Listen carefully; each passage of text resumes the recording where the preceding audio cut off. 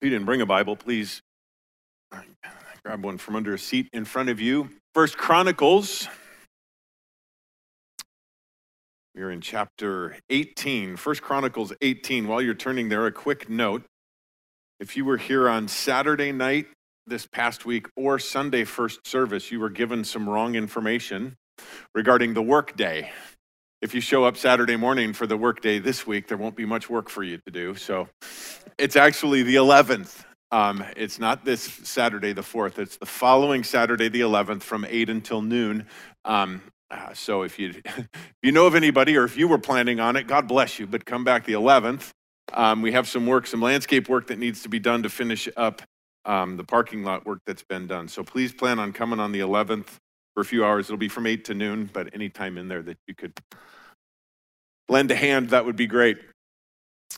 We wanted to include the ladies, that's why, because you guys be gone and we know you want to push a wheelbarrow around a little bit and everything, so, we didn't want to leave you out of that. First Chronicles 18, as we continue to look at now again the life of David as the chronicler records for us. Most believe it's Ezra. There's some debate about who wrote First and Second Chronicles, really doesn't matter. But it's now, as we're going through this, we'll see some interesting things that, depending on how far we get tonight. 2 Samuel records the same stories, but there are, you'll notice as we progress through, some details that are left out of Chronicles that are included in 2 Samuel. And we talked as we go through 1st and 2nd Kings, there's information that are included in both. So I always want to encourage you, be reading both of those. We'll be covering again the story in David's life. Last time we talked of the fact that David really had it on his heart that he wanted to build the temple for God. He realized it was just something that was laid on his heart. He's living in this palace, and the Ark of the Covenant is in a tent. And he was thinking, man, I would love to build a temple for the Lord. And when he first brought that to Nathan, then Nathan was like, hey, man, that sounds great. That's got to be from the Lord. That's all good. Go for it. The Lord spoke to Nathan overnight saying, no, David is not the one who is going to build the temple for me. And we find out that it's his son Solomon who will build the temple. We talked about that in kind of a transition in this because I think that this is an important transition or segue. We saw that David's response to that was not one of feeling sorry for himself. It wasn't one of complaining, come on, God, this is a great thing. This is wonderful. I want to go do this. And it wasn't one of that. It was like, God, you know what's best. You are in control, whatever it is that you would have for me. And that's important, especially as Christians, and our desire is to live all out for the Lord. And there's going to be some things that sometimes come to our heart that sound like good things. And if we moved forward in those things, nobody could say, well, that was all wrong, that was all bad. But the problem is God knows what's best. And sometimes the good can get in the way of the best. Even if those things, again, are very godly, are good things. But if God we see over and over, God is with David. When God is with us, we also then need to seek him. Okay, Lord, I want you to be involved in every plan, everything that moves forward. And I say that because as we transition then in David's prayer, as we saw his response to God telling him no, we see as we now transition into chapter 18, notice it says, now after this, it came about that David defeated the Philistines and subdued them and took Gath and its towns from the hand of the Philistines. God's hand was continually, we're going to see this 2 times when we get down to verse 6. I'll reference it again there, but we're going to see God's hand is with David. He's prospering. He's moving forward. And it's because he wasn't sitting around saying, oh, woe is me. I wanted to do this, but God wouldn't let me. That closed the door, so I guess I'm just going to sulk at home. No, he went out and he's continuing to have victory. And we see here that he defeats the Philistines and took Gath, its hometown, from the hand of the Philistines. The first time this has happened in the history of the children of Israel. Now they control this entire area all the way up to the Mediterranean Sea. He defeated Moab, and the Moabites became servants to David, bringing tribute. defeats the Moabites who had their area down east towards the Dead Sea. So they have all the way from the West Mediterranean, the east, the northern part of the Dead Sea area. They are now even coming under the rule of Israel and even paying now tribute to David and to Israel.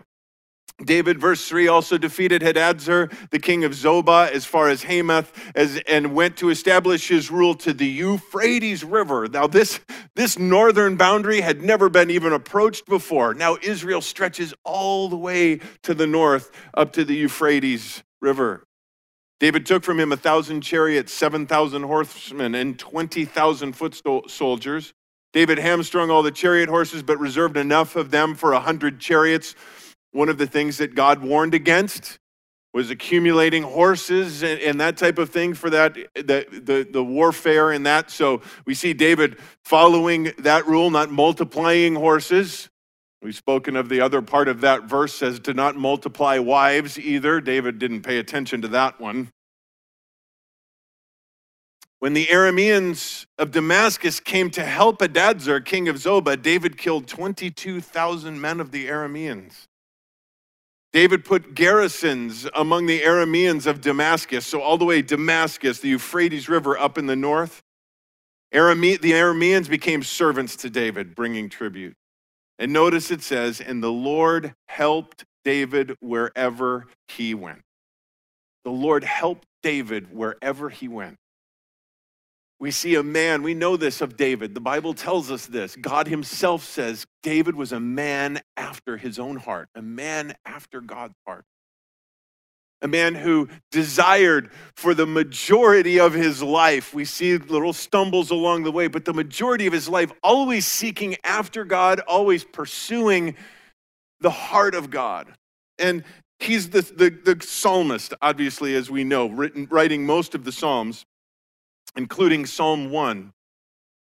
How blessed is the man who does not walk in the counsel of the wicked, nor stand in the path of sinners, nor sit in the seat of scoffers. Verse 2, but his delight is in the law of the Lord. And in his will, in his law, he meditates day and night. His delight is in the law of the Lord. Not that he wasn't doing it out of compulsion. It wasn't a requirement. His delight is in the law of the Lord. How do you delight in the law of the Lord? Well, you delight in the Lord of the law. That's first. Understanding who he is. And David, understanding the creator God, the one who he'd spend all of this time sitting out beneath the stars at night, watching over the sheep, and just marveling at how great God is. And then the fact that God, the creator God, would be mindful of me, that he would care enough about me to share his law with me. David had a heart that if that God, the creator God, loved me enough to share his heart with me, his law, his concern for me with me, the least I could do is delight in it, to meditate on it, to take it in, not just to read over it, not just to gloss over it, not just to spend that little 5-minute devotional time in the morning and check it off the list and go. To meditate on it, to marinate in it,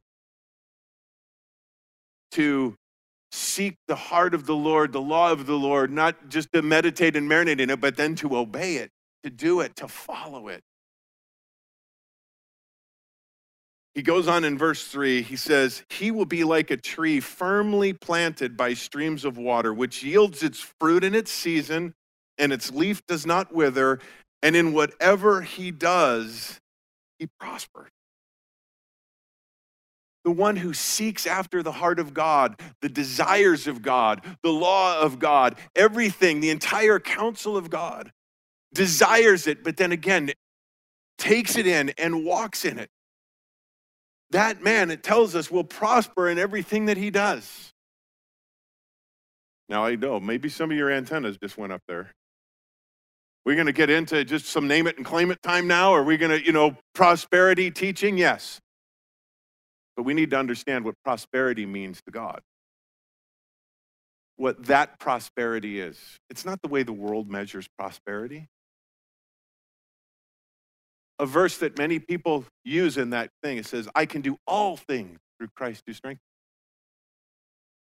That's Philippians 4:13.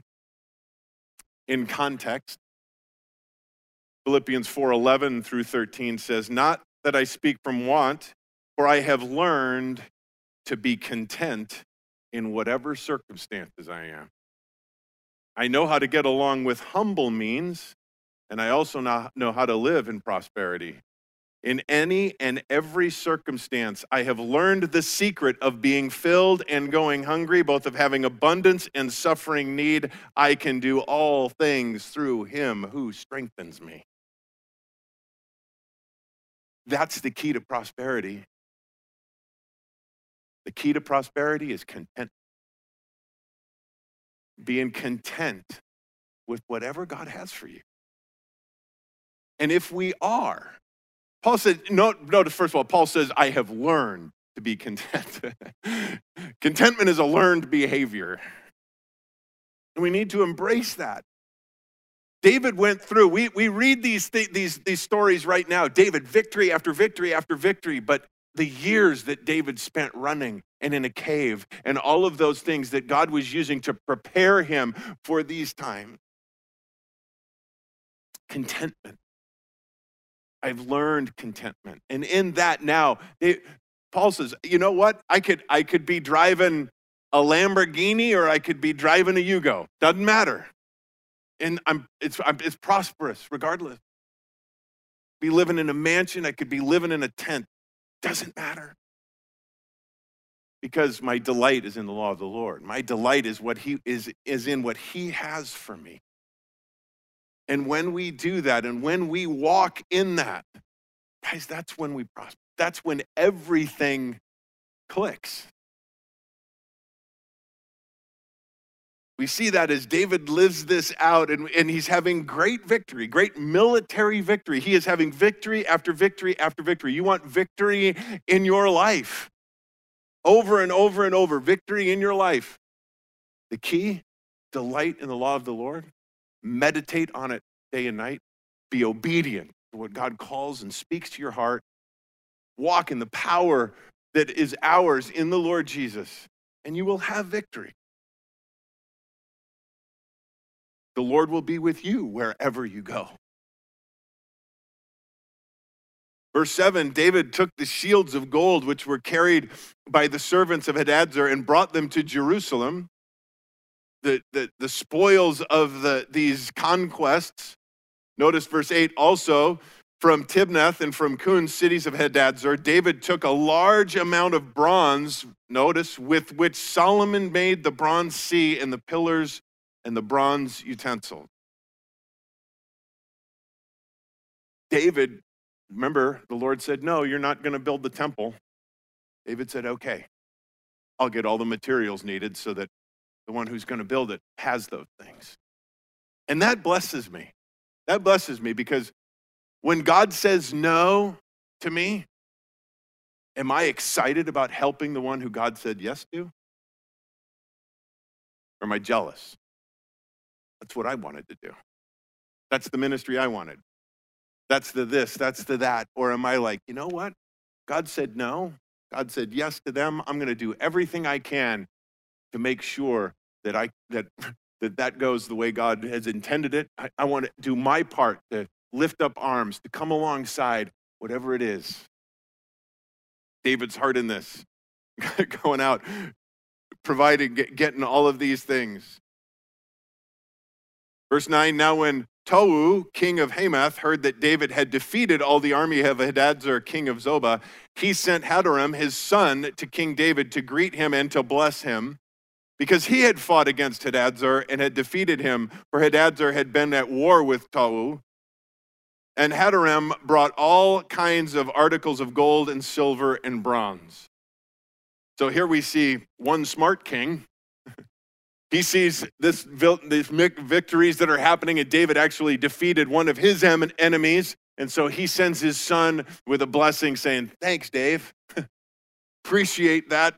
Now I don't have this battle going on anymore. Sends gifts that way too. And again, notice King David also dedicated these to the Lord.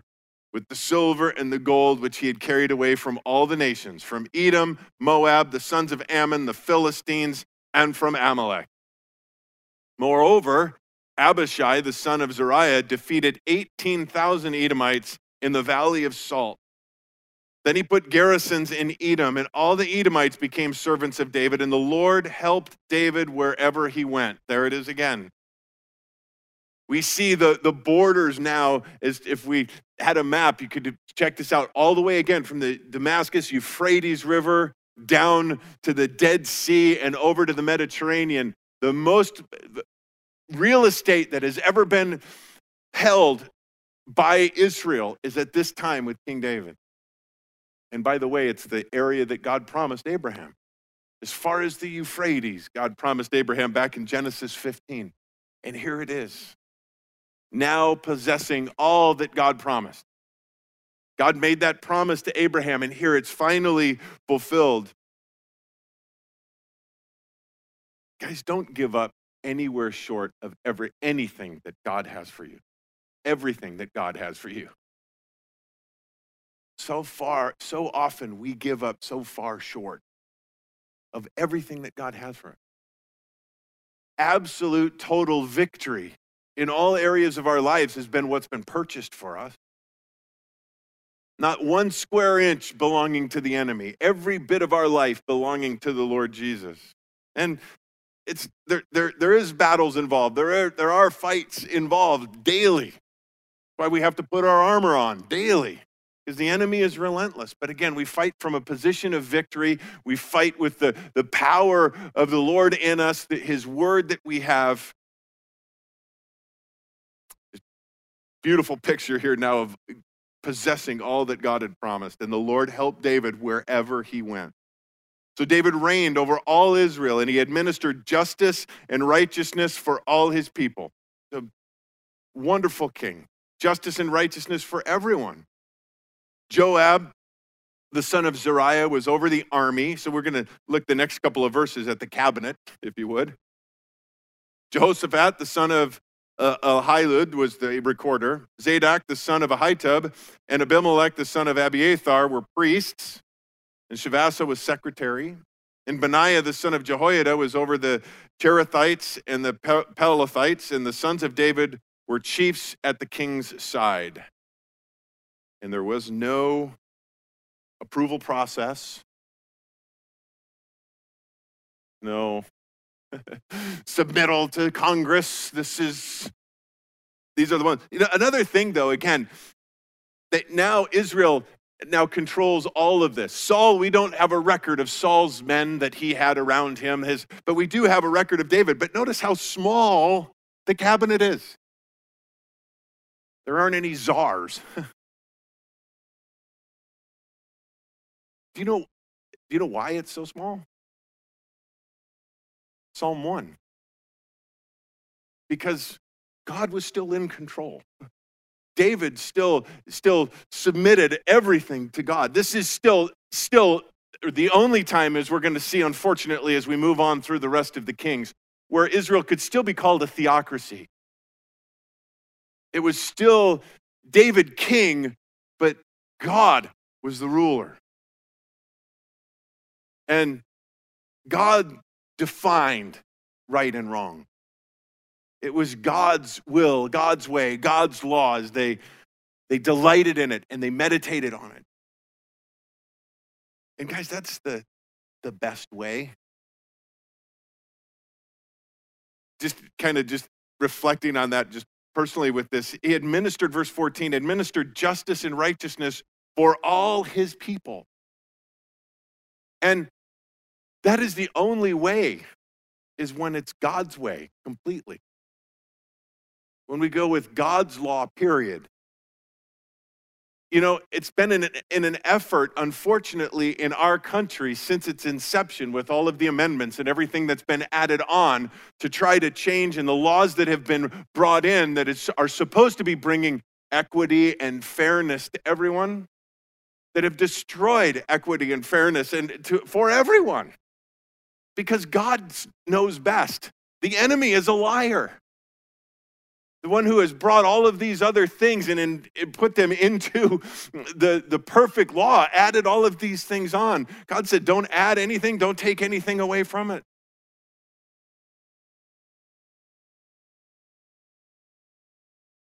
Chapter 19.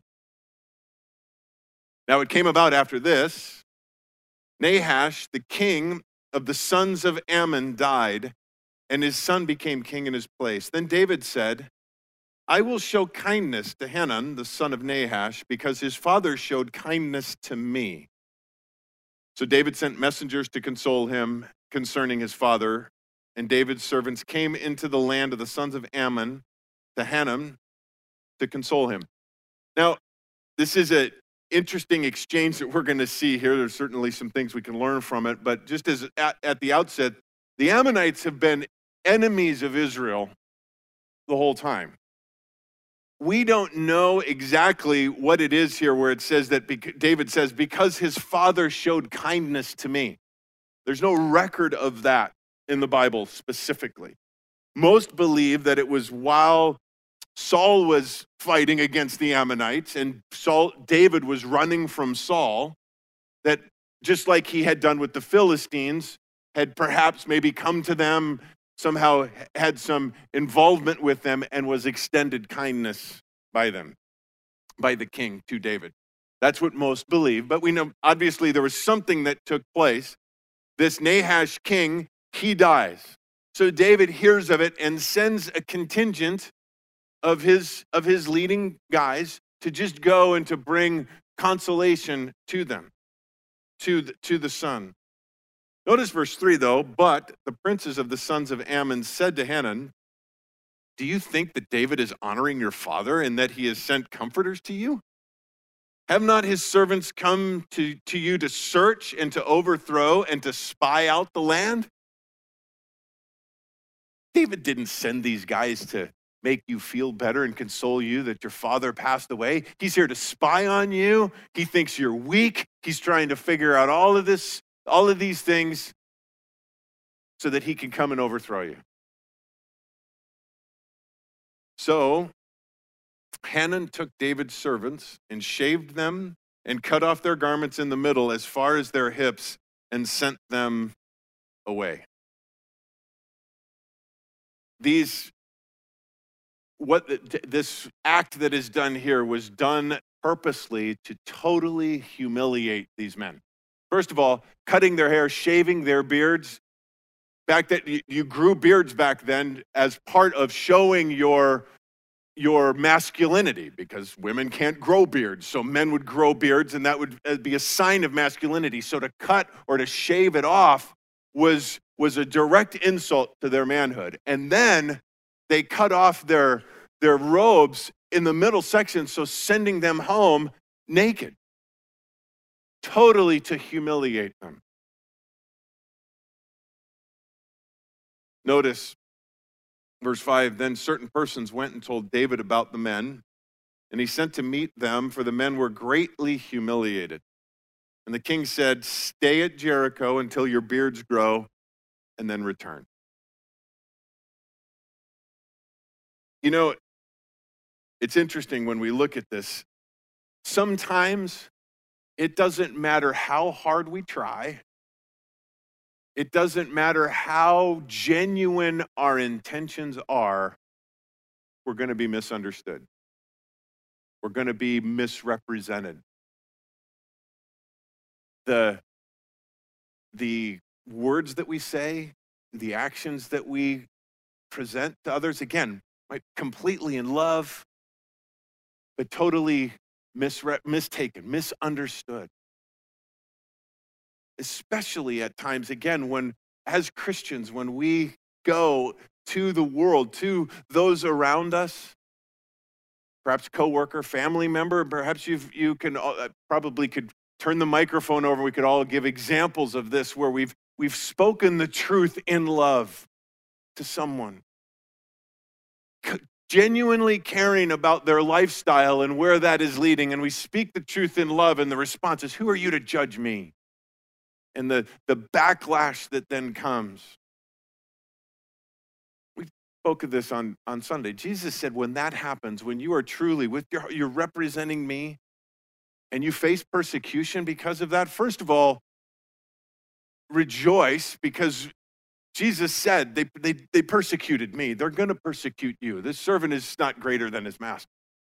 But he also said, blessed are you when you face ridicule, when you face persecution, when you face backlash because of me, because great is your reward in heaven. We need to make sure that our heart and our motives are right, but we're not responsible for their reaction. And if you have been hurt that way, perhaps even humiliated, maybe it was at a Thanksgiving dinner and most of the family is not saved, and you boldly shared about Jesus, and the response came back in a humiliating way. I just want to encourage you. Your beard will grow back. It's not the end. David in this, it just, by the time they got to Jericho, no doubt they had stopped and gotten other clothes, but he said, you know what, you just stay here. It's okay to take a time to heal in that, but your beard will grow back. And when it does, come on back. You haven't lost a place. Everything will be here for you. Verse 6, interesting, when the sons of Ammon saw that they had made themselves odious to David, that word, in case you don't know, is literally a stench. When they realized what they had done, and they kicked the sleeping bear, if you would. Hanun and the sons of Ammon sent 1,000 talents of silver to hire for themselves chariots and horsemen from Mesopotamia, from Aramaica, and from Zobah. If we find that we have done wrong, if no matter what it is that initially maybe set out our response, but then however it might come back to us, the word got back to them that you guys were totally wrong. They actually did come to just bring you well wishes. David doesn't even have the army assembled yet, but he's getting it now. Our response, when that would come to us, because there are going to be times, unintentionally, sometimes unfortunately intentionally, we're going to say something in our flesh, maybe we find out that it was wrong, that we were wrong. Our response always must be, you go to that person, say, I'm sorry. I was wrong. The Bible tells us that if you're at the altar, if you're before the Lord, you bringing to present your offering, worship, whatever that is, and there you remember that someone has something against you. Not that you have something against somebody. Somebody has something against you. It says, leave your offering there and go make it right with that person. Knowing David as we know him from studying in Samuel and all that is recorded for us, a man after God's own heart, if this king would have come to David and said, you know what, I listened to bad counsel. I am sorry. What I did was absolutely out of line. I believe David would have forgiven him. But instead, they go out and 1,000 talents of silver, they go out and they buy reinforcements to go now and fight the battle. Instead of admitting they're wrong, they're going to try to cover it up and go and fight. As you can't make a wrong right by recruiting. You can't make a wrong right by going to Facebook and getting your story out there.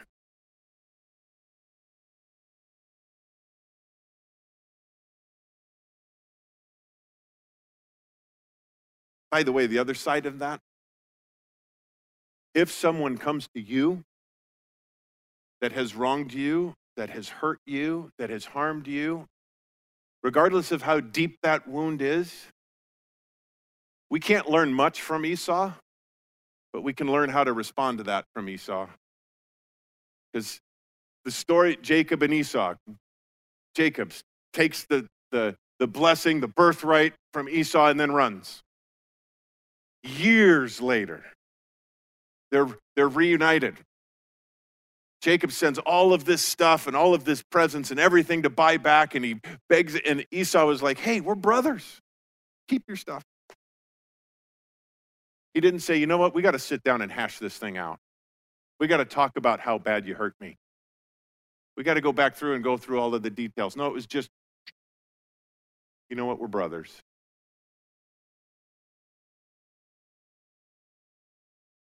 As Christians,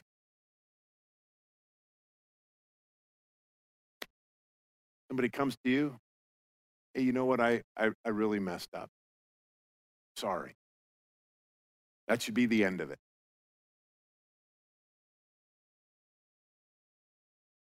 Verse 7, so they hired for themselves 32,000 chariots, and the king of Maacah and his people who came and camped before Medeba, and the sons of Ammon gathered together from their cities and came to battle. When David heard of it, he sent Joab and all the army, the mighty men. Interesting, David is not sending out the army to go fight. The ones who are the ones in the wrong, they're getting the army together to come and fight against David. But David sees it, hears it, sends out the troops, the mighty men.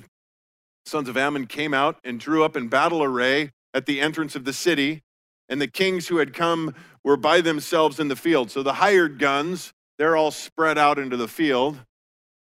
Ammonites, they're in the city. So they kind of have them surrounded, as we'll see here in a second.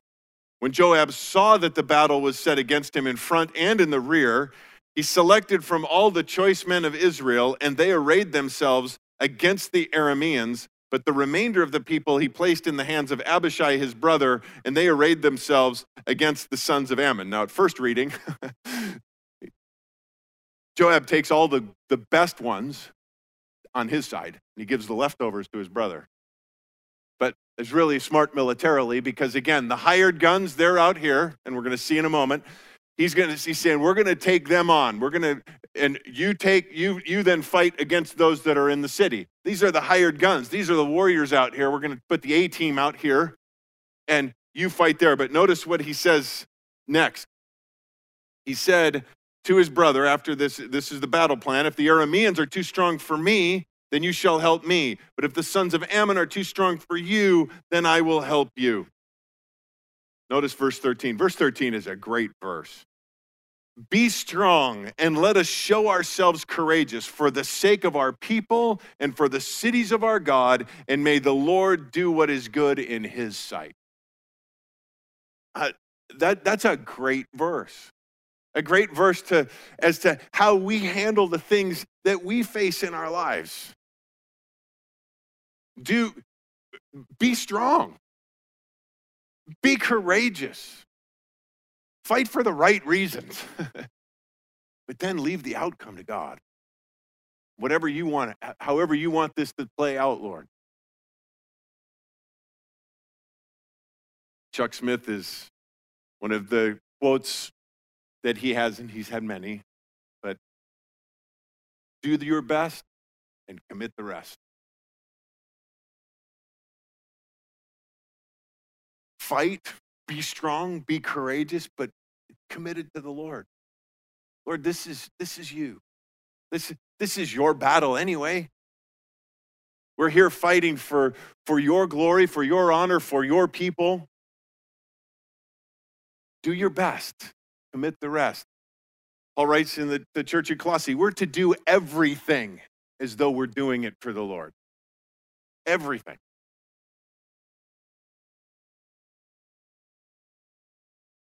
I do like, too, how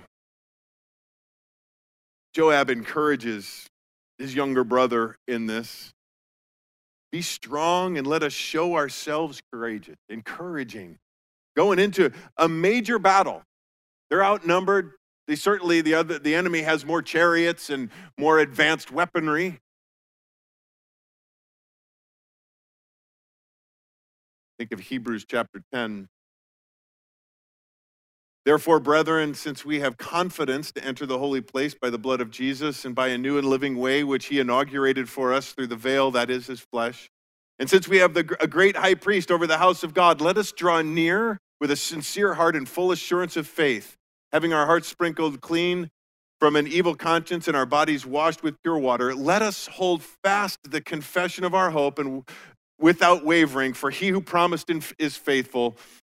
In Hebrews 10, verse 24, let us consider how to stimulate one another to love and good deeds, not forsaking our own assembling together as the habit of some, but encouraging one another, all the more as you see the day drawing near. Encouraging one another, coming alongside one another. Don't forsake the gathering together. It blesses me to see all of you coming out on a Wednesday night. And I hope that part of the reason you came was each other, to encourage one another. One of the things in Myanmar when we were there, one of the last questions they asked in this one group that we met with, the ones that were really the remote group, and that they asked, they needed encouragement. Most of them facing severe persecution because of their faith. And the question was, when are you guys coming back? And I said, we were taking turns answering the question. I said, let me get this one. I said, I can't answer that. Other than to say, when God opens that opportunity, I'd love to come back. And I took them to that verse in Hebrews chapter 10, and I said, it says, let us consider how to stimulate one another to love and good deeds, not forsaking, notice, our own assembling together. It doesn't say not forsaking getting Pastor Brett back here. Not forsaking getting John back here or Philip. No, gather together. Encourage one another. We're all in this battle. We're all fighting as it is here. We're all in the battle. We're all on the battlefield. We better be. We're going to see in a moment, if we get there, what happens when we're not. But we all better be engaged in the battle. Yes, we're in different places on the battlefield. Yes, we have different things, but we're all together in this. And we need to encourage one another. Encourage one another to be strong, to be courageous, and to leave the outcome to God. And notice, I love this. May the Lord do what is good in his sight. Verse 14. So Joab and the people who were with him drew near to the battle against the Arameans. They went into the battle. They didn't sit back. They went and engaged the enemy. And notice what happened. And they fled before him. The enemy took off and started running. What does the Bible tell us about us when we, again, not in our own strength, but in the strength of the Lord? It says, resist the devil and he will flee from you. And do not take him on in your own power. Make sure your armor is on and securely fastened. Armed with the word of the Lord. Resist and he will flee from us. I know I've done this with you guys and shared this with you numerous times before, but I did this again in Myanmar. It was fun because I had an audience that had never heard it before. But it's always good to remind ourselves that opposite game. Say one thing, you say the opposite. So you're white, good, light, Satan. I'll see you guys fell for it, didn't you? No! The opposite of Satan is not God. God is on a totally other level. He transcends the opposite game. The opposite of Satan is Gabriel. They're both angels. One's fallen and evil. One is good, doing the will of God. But see, that's the thing we have to understand in this battle, the one we're fighting for. The Bible says, greater is he who is in us than he who is in the world. But it's not just a little greater. It's immeasurably greater.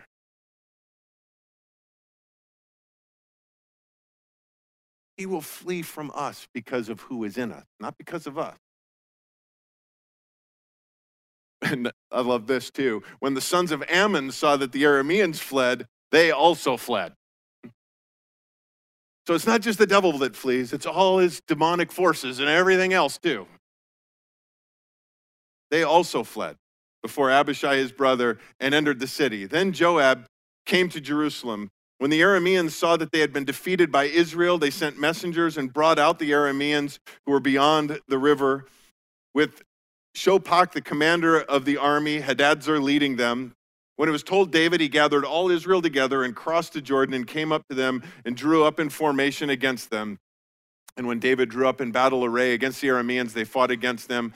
The Arameans fled before Israel. David killed of the Arameans 7,000 charioteers, 40,000 foot soldiers, and put to death Shobach, the commander of the army.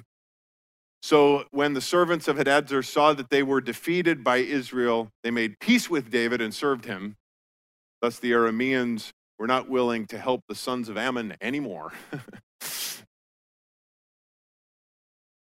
Chapter 20, a short chapter, only 8 verses, because of about 2 chapters that are left out between verse 1 and 2.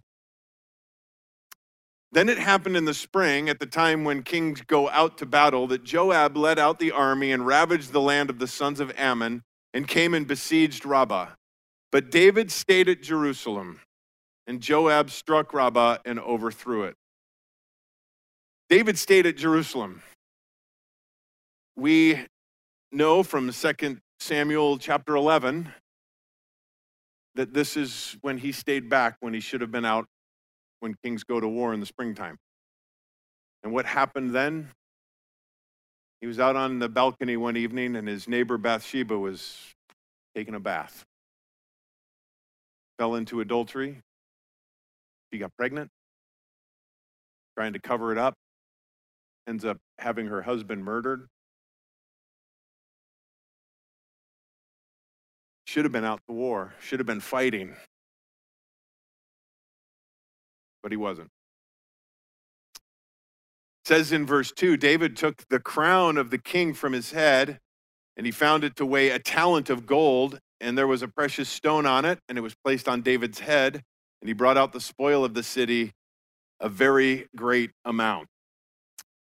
A talent of gold is about 75 pounds.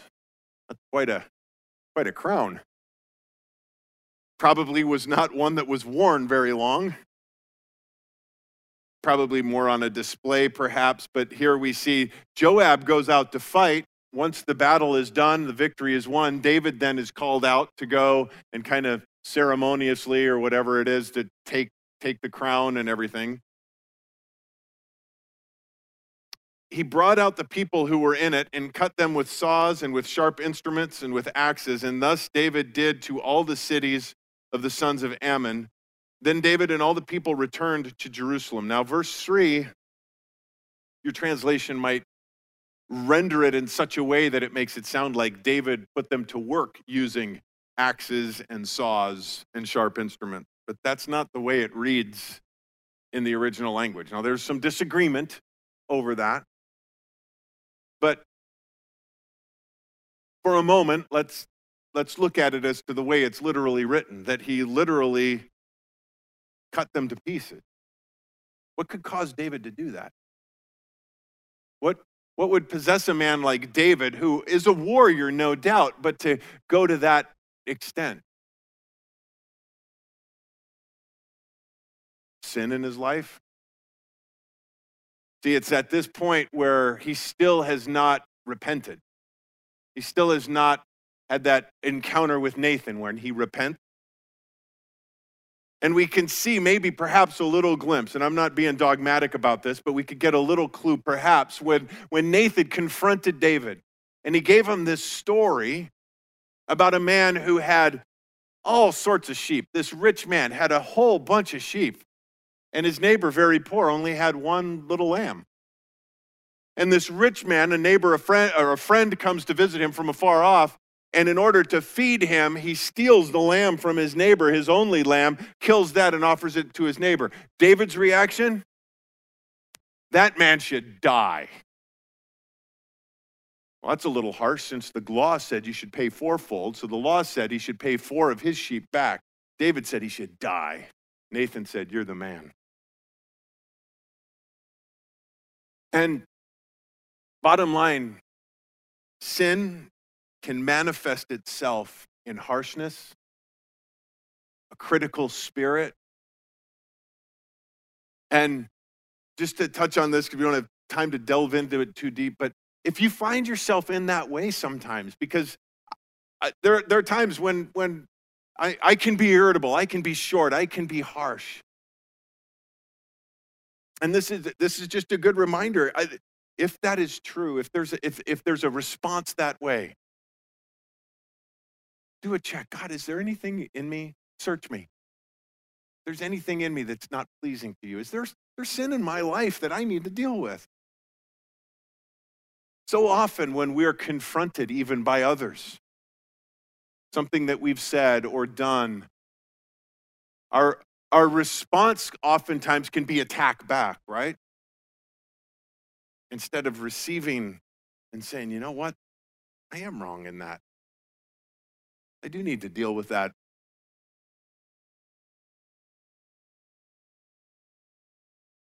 Well, let's quickly finish the chapter here. Verse 4. Now it came about after this that war broke out at Gezer with the Philistines. Then Shebekah the Hushite killed Sappai, one of the descendants of the giants, and they were subdued. And there was war with the Philistines again.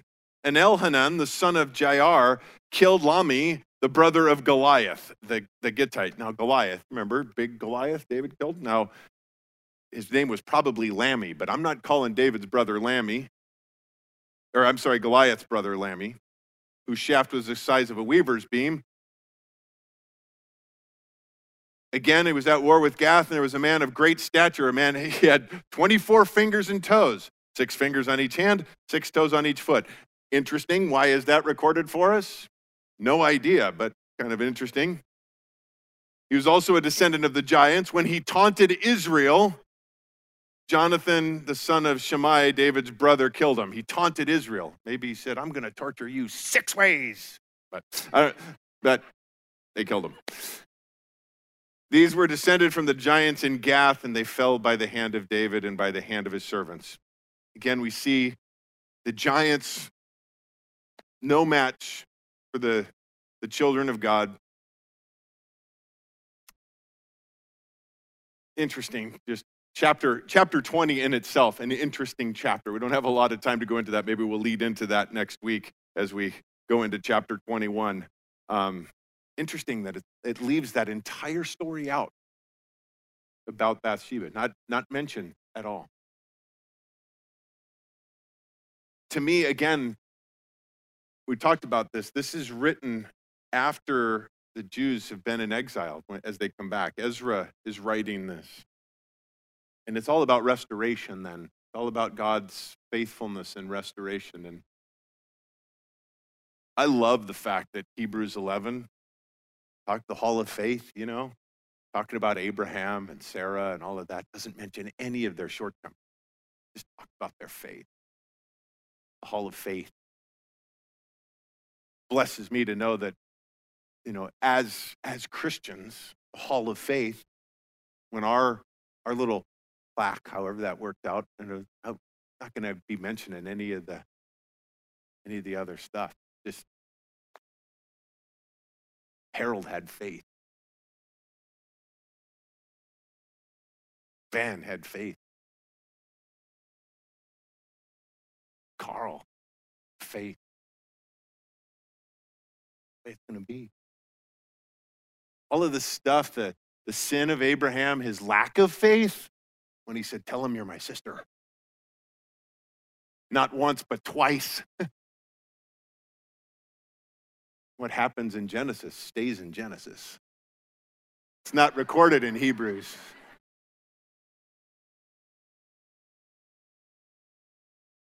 Lord Jesus, we thank you that because of your blood shed for us, we stand before you blameless, justified, declared right. Lord, we thank you for that incredible gift. And our desire, Lord, is to walk in a manner worthy of that. Go before us this week, Lord. Give us opportunity to share that hope that we have in you. Pray in Jesus. Amen. God bless you guys. Have a good remainder of the week.